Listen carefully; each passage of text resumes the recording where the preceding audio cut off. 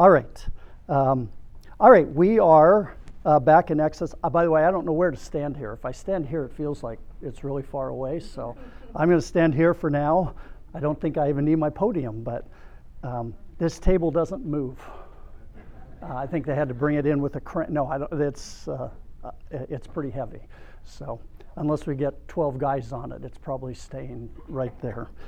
And then we probably get in trouble for moving their conference table. Yeah, so we are, as most of you know, in the book of Exodus. And for those of you who are just joining us, we have gone through 30 chapters of Exodus. And really, the last, in the spring, we were going through the tabernacle. Moses, when he goes up onto the mountain, not only gets the 10 Commandments, he gets the plans for the tabernacle. And that is significant because the people are going to break the 10 Commandments, despite what they say. And as a result, they need a path back to God. And in the Old Testament, that was provided through the tabernacle. That was how you came to God. But it was limited access. It was the priests in the tabernacle itself, the high priest once a year. But Jesus, of course, gives us all access to the Father. And so it prefigures what Christ is going to do. In some ways, Christ is the tabernacle. He is, when we are in Christ, we are in the tabernacle itself. And the veil is torn and pulled apart, and we're able to go right before the throne of grace. We finished up, or almost finished. We got to chapter 30. 31 is a chapter that talks about the two men who God inspires to build the tabernacle. And it's a chapter worth studying, but I'm going to skip it for right now. We're going to come back to it. We're going to come back to it because there's 3 chapters, chapter 32, 33, and 34, which are going to deal with the aftermath of the people breaking the covenant, building the golden calf. And it's really an important passage of Scripture, the 3 chapters that take place. And then after that, the rest of Exodus is building the tabernacle. So you get plans for the tabernacle and you build the tabernacle. I don't know if we're going to glean a whole lot more building the tabernacle than we did because it's really the same thing. It just says he built it according to these dimensions. But we'll bring back that chapter at that point because they talk again about those two men. Let me outline for you chapters 32 through 34 because it's actually a real important section of Scripture. In chapter 32, we know the people build a golden calf. Actually, not the people. The people ask for it to be built. Who builds it? Aaron. Aaron builds the golden calf. And they begin to worship the golden calf. And God and Moses are on the mountain when it happens. And of course, God knows what's happening. And he basically says to Moses, that's it. I'm done with these people. I'm going to wipe them out, or I may wipe them out and make you I'll make a nation out of you. And Moses intercedes for the people. And in fact, this is where Moses really shines in Scripture. He begins to intercede for the people. He intercedes for them, and he argues with God, or not argues with God, but reasons with God and says, first of all the people around the world are going to say what a horrible God you are. It's going to be a black mark on your name. They're going to say you brought them out to destroy them.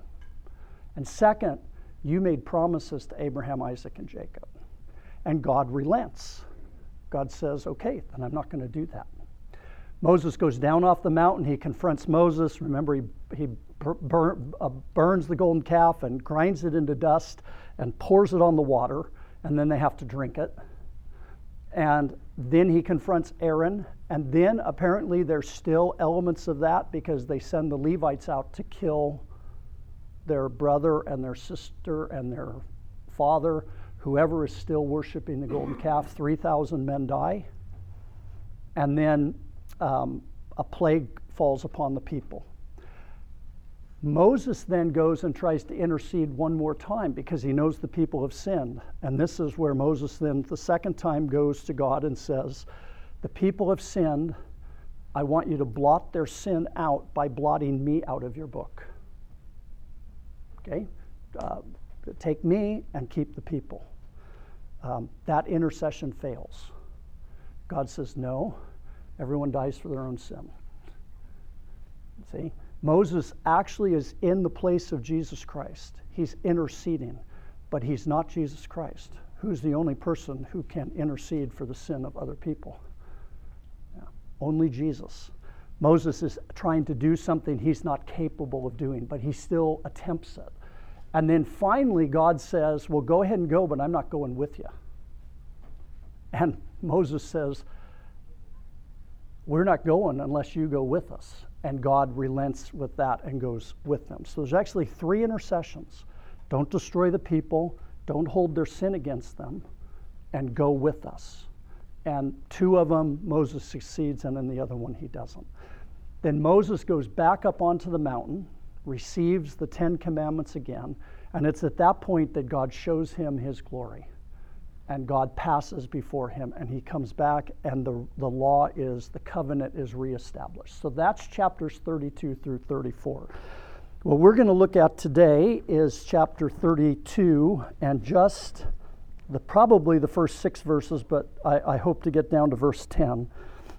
Let's read the entire chapter, and then we're going to talk about the people building the calf and God's response to it. It says, when the people saw that Moses delayed to come down from the mountain, the people gathered themselves together to Aaron and said to him, up, make us gods who shall go before us. As for this Moses, the man who brought us up out of the land of Egypt, we do not know what has become of him. So Aaron said to them, take off the rings of gold that are in the ears of your wives, your sons and your daughters, and bring them to me.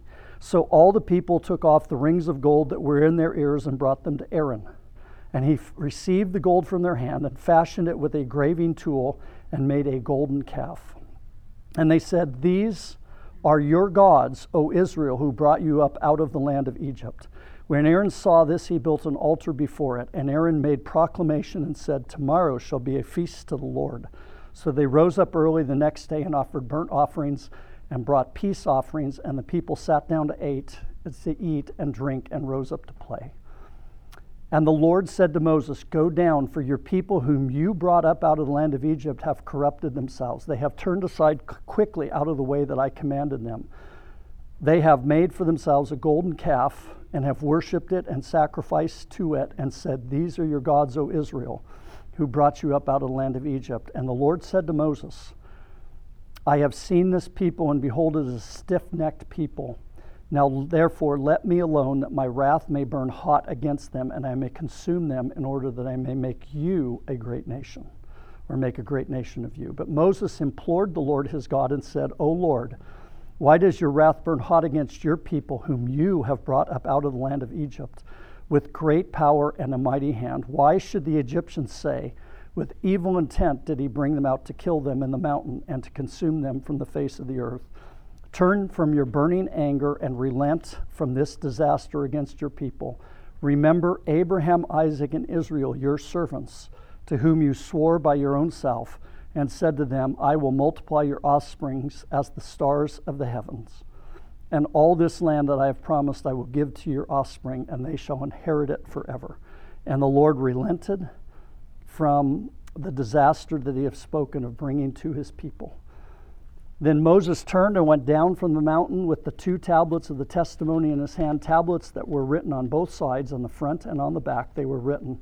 The tablets were the work of God, and the writing was the writing of God engraved on the tablets. When Joshua heard the noise of the people as they shouted, he said to Moses, there is a noise of war in the camp. But he said, it is not the sound of shouting for victory or the sound of the cry of defeat, but the sound of singing I hear.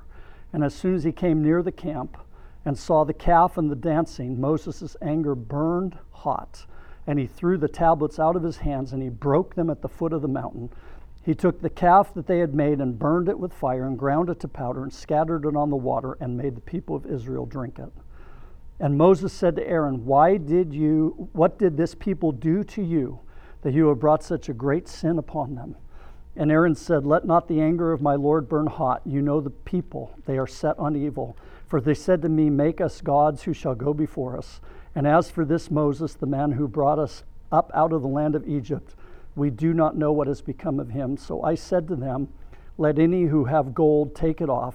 So they gave it to me, and I threw it into the fire, and out came this calf. And we'll stop reading there. The rest of it is the Levites attacking the people. This is a sad chapter. There's sad chapters in the Bible. When Adam and Eve sin may be the saddest chapter in the Bible.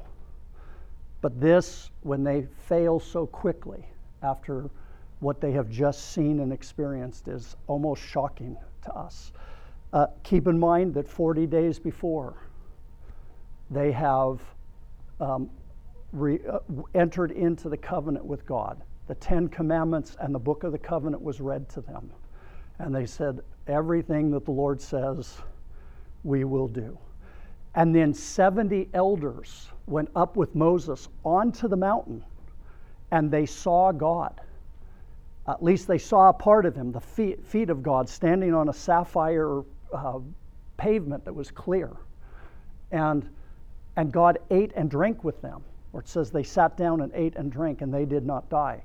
And those 70 elders were sent back down the mountain specifically to lead the people, along with Aaron and Hur. And less than 40 days later, they are building gods for themselves. The danger is always to think this could only be true of them. It is easy for us to build idols for ourselves and cease to actually worship the true God, to find ourselves in the same position. But it is a shocking thing. There's a lot of ways we can go on this chapter, but one of the things that I spotted that really jumped out at me as I began to prepare for this was the lack of faith, evidenced by the lack of patience, and what the lack of faith does to the way you view the world around you. Let me just say that again. There's a lack of faith. It's evidenced by lack of patience. It's hard to know whether lack of patience or not being patient damages faith, or whether not having faith causes us to be impatient with what God is doing. But that's the situation they're in. That's where it starts. And as a result, your entire view of reality becomes distorted. There's the eyes of faith and there's the eyes of sight. And without faith, you don't see things properly. So I want to take it from that tack. There's a whole bunch of other ways you can go. You can talk about leadership failure, because this was a failure in leadership. And you can see that when Moses comes down, all of a sudden the sheriff is back in town. Aaron could have refused to do, could have. He should have refused to do it. Let somebody else do it, or stand up against the people and say no, and he doesn't. But we're going to look at it from that perspective. So it says in verse 32, when the people saw, chapter 32, verse 1, when the people saw that Moses delayed to come down from the mountain, the people gathered themselves together, and Aaron said to them, and to Aaron, and said to him, up, make us gods who shall go before us. As for this man Moses, the man who brought us up out of the land of Egypt, we do not know what has become of him. There's all sorts of distortions in there. Anybody catch any of them? What do the people say that's wrong? Moses brought them out of the land of Egypt. Who brought them out of the land of Egypt? God. What evidence do they have for that? Lots. They had 10 plagues, right, which were clearly the hand of God. They saw the Red Sea part. They've seen manna come down from heaven. In fact, the amazing thing is they're still getting manna. I don't think it stopped. They say once it started, it continued. So they're still being provided for by God. They have seen the quail. They've seen all of this stuff. And they're going to say, Moses brought us out of the land of Egypt? Well, there's truth to that. Who was leading them out of the land of Egypt? Moses. But God says, and you can look it up over and over again, this is my people who I brought out of the land of Egypt. What else is missing here? There's a couple of other, apart from the fact they want to build a golden calf. A couple of them are hard to spot, actually. Well, he knew exactly where he was at. Yeah.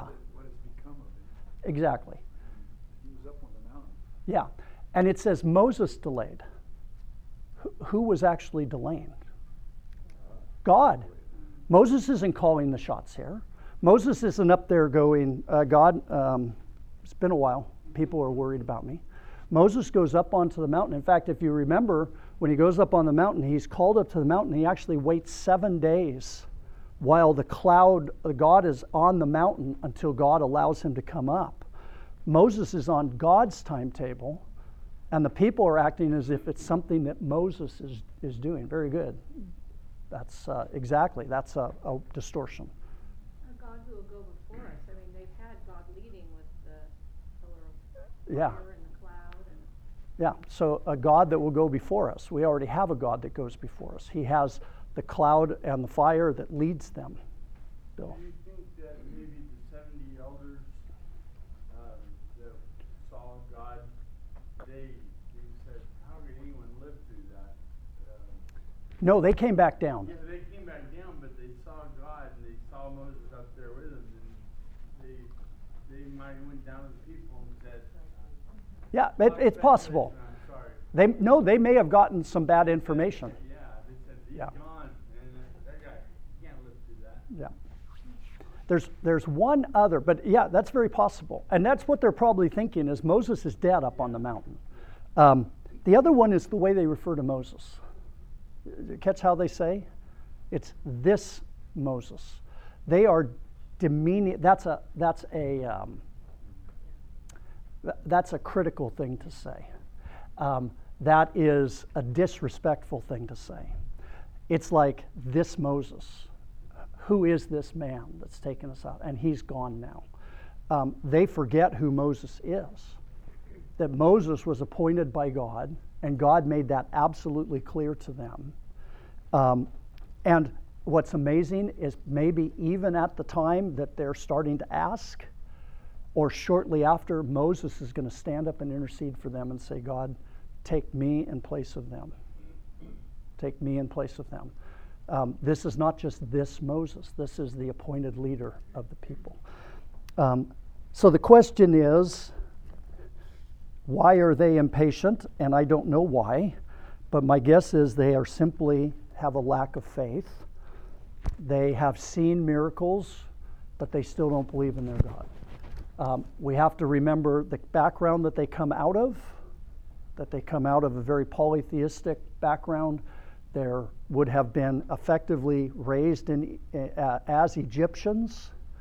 They didn't even remember who Yahweh was when they came back, and yet to say, I'm going to build gods for myself is a stupid statement. And Isaiah tells us that.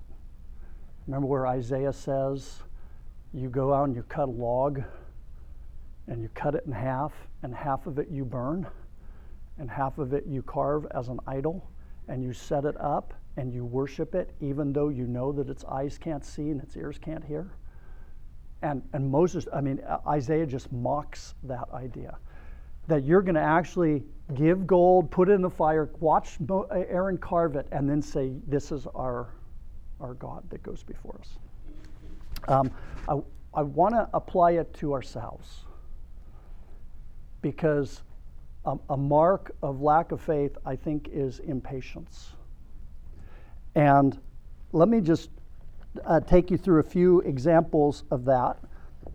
Let's think of people in the Bible who have become impatient and the results of becoming impatient.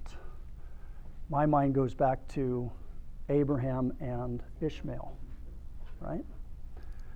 God made a promise.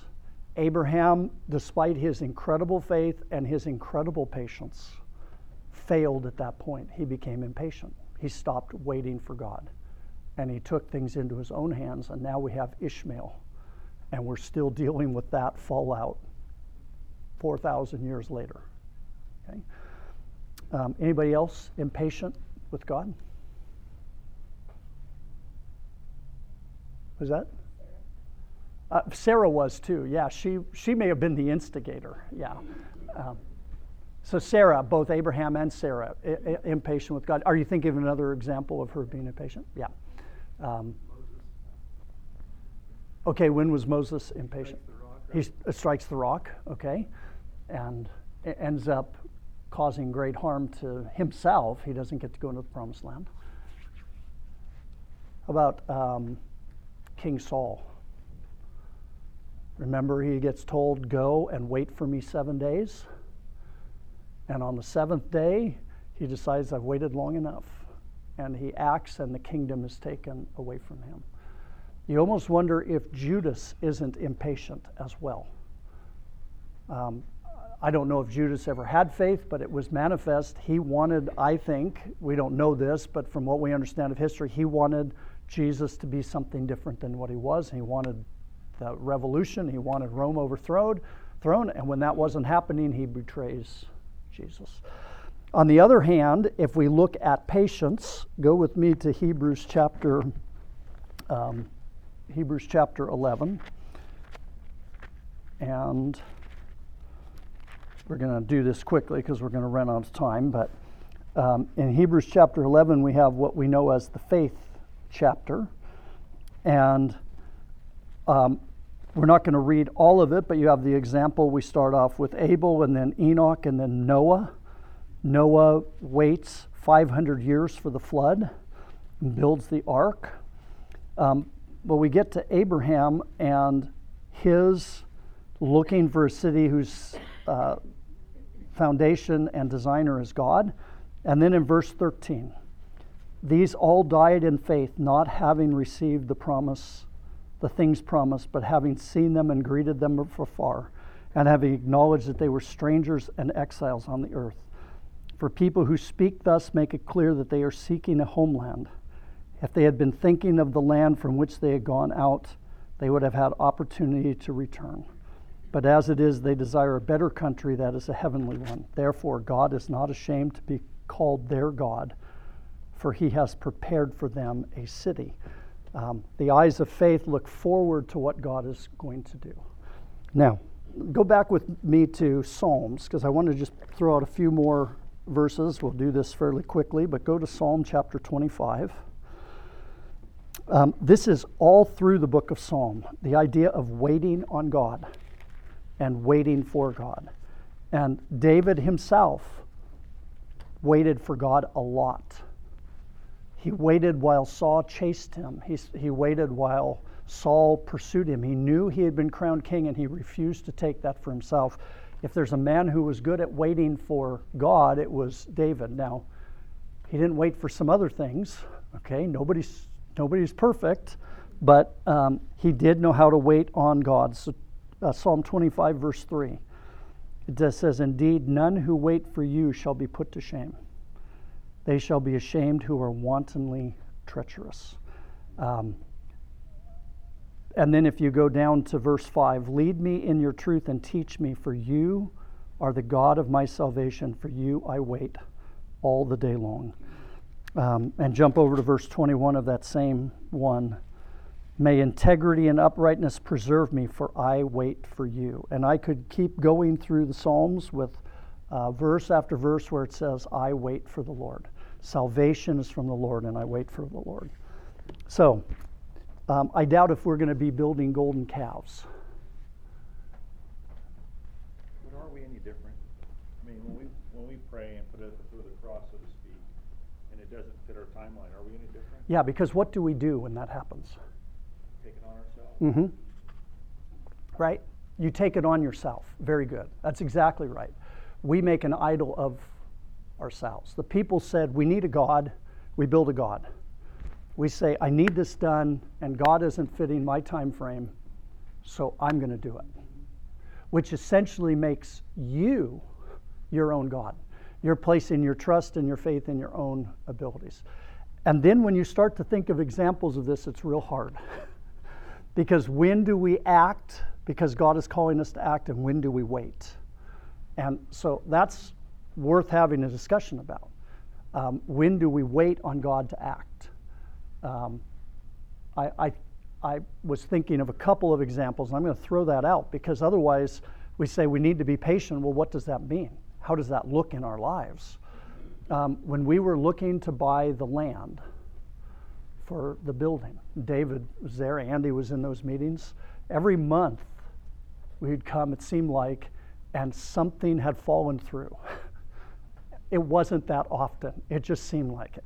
We'd get all excited about this piece of property, and then the guy would double the price.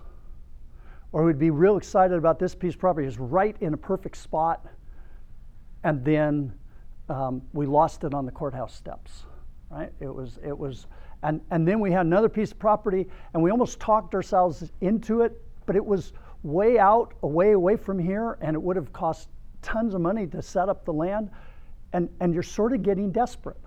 And what are we doing? Then we start trying harder. And every single time that something fell through, the comment was, if God wants us to have the land, He's going to give us the land. We still were acting, but you're waiting on God to move. And I remember that the Tuesday or Monday night I came, and they're talking about the land that we have. It's like, what just happened? And we get a call out of nowhere, and we get this great piece of property, and those you see it going up, you can't have a better spot in Kingsburg, right? Everybody who gets off that freeway coming from the south sees it, and it's right there, and it's visible, and it's exactly what we wanted. We could have pushed through and said, you know what, we're going to do this even though God seems like He's closing doors. But then we're trusting in our own abilities to make that happen. I had a situation just recently, some of you know more about it than others, but two people that I know are really going at it. They're fighting. Both Christians, both people I care about, and so I jumped in and tried to mediate. It went really badly, okay? I thought I was doing everything good. It didn't solve the problem. And so I finally, and I don't think it was wrong to step in and mediate. In fact, if you think about the sermon last Sunday, blessed are the peacemakers. But at some point, the only way you're going to mediate is if hearts are changed, right? That's the only way you're going to bring these two together. And so I just stepped back and I said, I'm done. I'm not going to try and mediate anymore. So what am I reduced to? Praying, right? Which isn't being reduced to anything. It's putting it back into God's hands. Okay. Any other thoughts on that? Because it is tough. There are times where you feel like God is telling you, move forward and do this. There are even times where a door closes and we pray about it and we ask God to open those doors or open another door. But I think it's an important principle that we need to know what it is to wait patiently for the Lord, which the people didn't do. So I'll stop talking and give you guys a chance to throw out something maybe in your own life where you've seen that happen. Or maybe a bad example where you pushed through and it didn't work out very well. But there's a sense of great freedom when you learn to wait and let the Lord act. He provides you. It's a great place of freedom. yeah. In your relationship with Him. You have an example of that, or you just sensed it over the course of your... I've learned to take it in my own hands as an entrepreneur. And when I stepped back and said, God, I will not go forward ever again unless you're the lead in front of me.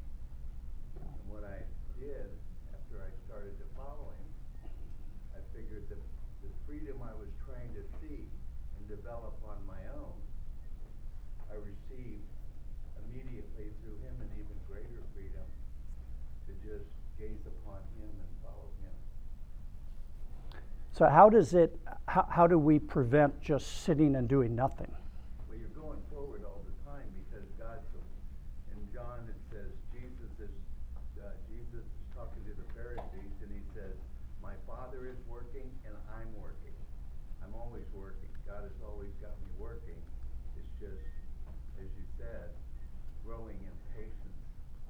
Yeah. You know, Yeah, the danger is to say we sit around and do nothing. So that's a good answer. We should be busy. We should be doing things for God. We should be attempting things. And when God shuts the doors, we stand back and we say, I don't understand why, but let me try something else and allow Him to lead that way. I remember, go ahead, Dan. I just think the Lord stirs things up in a believer's heart, and if you're living in obedience for Him, some people ask, what is the Lord's will? Well, sometimes the desire of your heart, if you're living in obedience to Him, is the Lord's will, and to act upon that. So Yeah. if you're putting the Lord before you and you're living a life of obedience, then that desire in your heart most likely is the Lord's will, and to put the Lord before that and to go after it. Yeah, I think we have a verse on that, right? Proverbs 3, 5, and 6. Yeah, right. Trust in the Lord with all your heart and lead not in your own understanding, and all your ways acknowledge Him. He'll direct your paths. But that wasn't the one I was thinking of, one where He will give you the desires of your heart. I think it's Psalm 73 or Psalm 37. God gives you the desires of your heart. Yeah. A lot of times too, the desires of our heart are those desires that God has given us. We think whatever we really want, He will give to us because they're the desires of our heart. But He gives us His desires for us so that we do desire them, not realizing that they come from Him, as Dan was saying. Yeah. And we have to be careful because they have to line up with what God has revealed in Scripture. Because we could now go and say, these people had a desire for a God to go before them. But in the process of doing that, they violate the first two commandments, right? What are the first two commandments? No other gods before me. Do not build a graven image. Do not bow down and worship anything that you can fashion. So these people had a desire, but it was contrary to God's will. But we really do have the freedom, like Dan is saying, that if you're obeying God, to do what it is that God is calling you to do and allow Him to direct you. I remember when I was in high school, we had a youth pastor at our church, and we high school kids, one of the big things is, what is God's will for my life? What does He want me to do? And his advice was start doing things. In fact, he even gave an interesting bit of advice. He said, this I think is more applicable for young people, but he said, anytime God gives you an opportunity, take it. You have an opportunity to go on a missions trip, go on the missions trip. You have an opportunity to work in the nursery, work in the nursery. You have an opportunity, somebody comes up and offers you an opportunity, take it. Because you will find very quickly where God is taking you. Doesn't mean you have to stay working in the nursery forever if you don't like it. Doesn't mean you have to go be a missionary if when you went you didn't feel called to that. But try it. Just start doing things and allow God to lead you. And it was really good advice, because there were things that I did that you find out, no, that's not what I'm good at. So any other comments on this? Lisa. Also, that we, just like what we were saying, on the knees before God, seeking His will, just to recognize too our own bent in everything, we're always probably doing wrong. So just recognize that given that perfect chance to do whatever, it might be wrong. Like we have that sinful bent about us. We've always got flesh and we're battling it. And so that God would be faithful to slamming doors if need be, because we might choose the wrong way every single time. Okay. So continuous crying out for God's wisdom to know that we're going in the right direction. Yeah. Okay, let me go back to Exodus. Oh, Rich, you were going to say something? No, go ahead. Go ahead. I wasn't going to say anything. I just moved my arm. Oh, you just moved your arm. Okay. All right. I wanted to point out a few things in this section, because I like to go through. That to me was what I did when I read it. It seemed to me that whole idea of waiting for God and being patient and allowing your faith to build, miracles don't ever produce faith. Faith allows us to see God's miracles, is really what happens. When we don't have faith, God's miracles get discounted very quickly. I mean, it's amazing that within that short of time, God's miracles have been discounted. And now, I wanted to go through and look at some of the other parts of this, and so we're going to do that quickly. It says, verse 2, after they've asked for gods to go before us. By the way, that was the big thing. When God says, I'm not going before you, they panicked.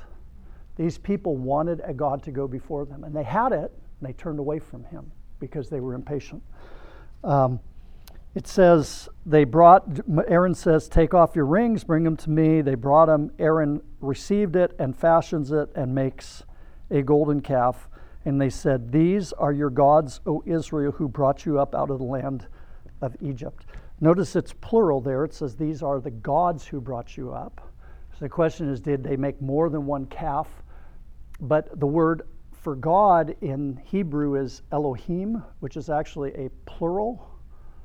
It's a singular, but it's a plural. In other words, I remember being taught this at one of my Bible classes at Bio. It's almost as if God is too big to be spoken of as a singular.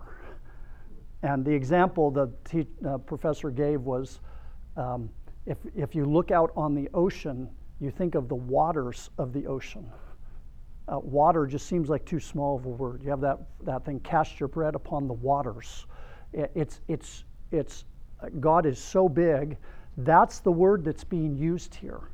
The question is, are they trying to synchronize their beliefs? So they're actually saying, all we're doing is making an image of Jehovah. But other people disagree with that and say, no, they're actually saying we're going to create gods, and this just represents one of the gods. The amazing thing is, this is Aaron. This is the man who stood beside Moses the entire time. This is a colossal failure in leadership, and there is no excuse for it. While or just shortly before this is happening, Moses is getting plans for the high priest's garments. You guys remember that? What does the high priest have on him that's special? He has that he has the white robes of the priest, but he has the breastplate where he represents the entire people. And on his shoulders, he has the names of the 12 tribes as well. And on his forehead, he has a golden plate that says, Holy to the Lord. And this man who's going to wear all of those things has just made for them an idol. Not only an idol, what else does he make? He makes an altar. And he makes a proclamation. Tomorrow shall be a feast to the Lord. And then they rose up early the next day, and they offered burnt offerings and peace offerings. And then it says the people sat down to eat and drink and rose up to play. A whole system of false worship is instituted. The golden calf, the altar, a feast day, a celebration, and offerings that are being offered to this. They've merged together the worship of Jehovah with the worship of this new God, to the point of the burnt offerings, the peace offerings, and all the rest. By the way, just so you know, that word play there, strong connotation of sexual immorality that's taking place. This is not just a party. This is a drunken party and maybe a drunken orgy. That word play is the same word that's used. Remember when Isaac is trying to pass Rebekah off as his wife, and the king, not as his wife, as his sister, not his wife, and the king looks out and he sees, and in the King James it says he sees Isaac sporting with his wife. And in the ESV it says caressing his wife. That's the exact same word that's used here. People rose up to play.